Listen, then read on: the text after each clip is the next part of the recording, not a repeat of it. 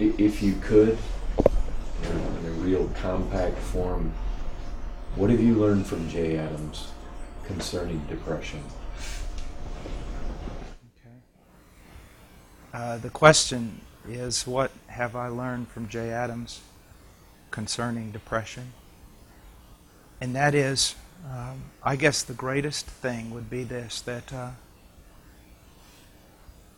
to be able to discern when I am believing a lie, believing something that is not true, that does not conform to God's Word, and then to preach. Instead of letting my heart preach to me, that I ought to preach God's Word to my heart and stand on the realities of God's Word rather than on feelings.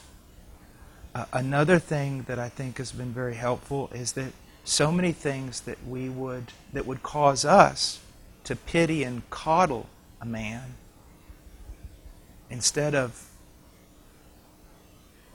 allowing that to be, the man should be rebuked because he's believing a lie. Or so many things that seem to be where we treat ourselves as pitiful victims when in actuality we're guilty criminals.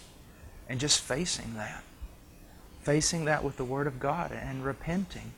Another thing I think is very, very good is that it is not enough to say no to the flesh, to say no to an evil practice, but to substitute that evil practice with the doing of good, with virtue.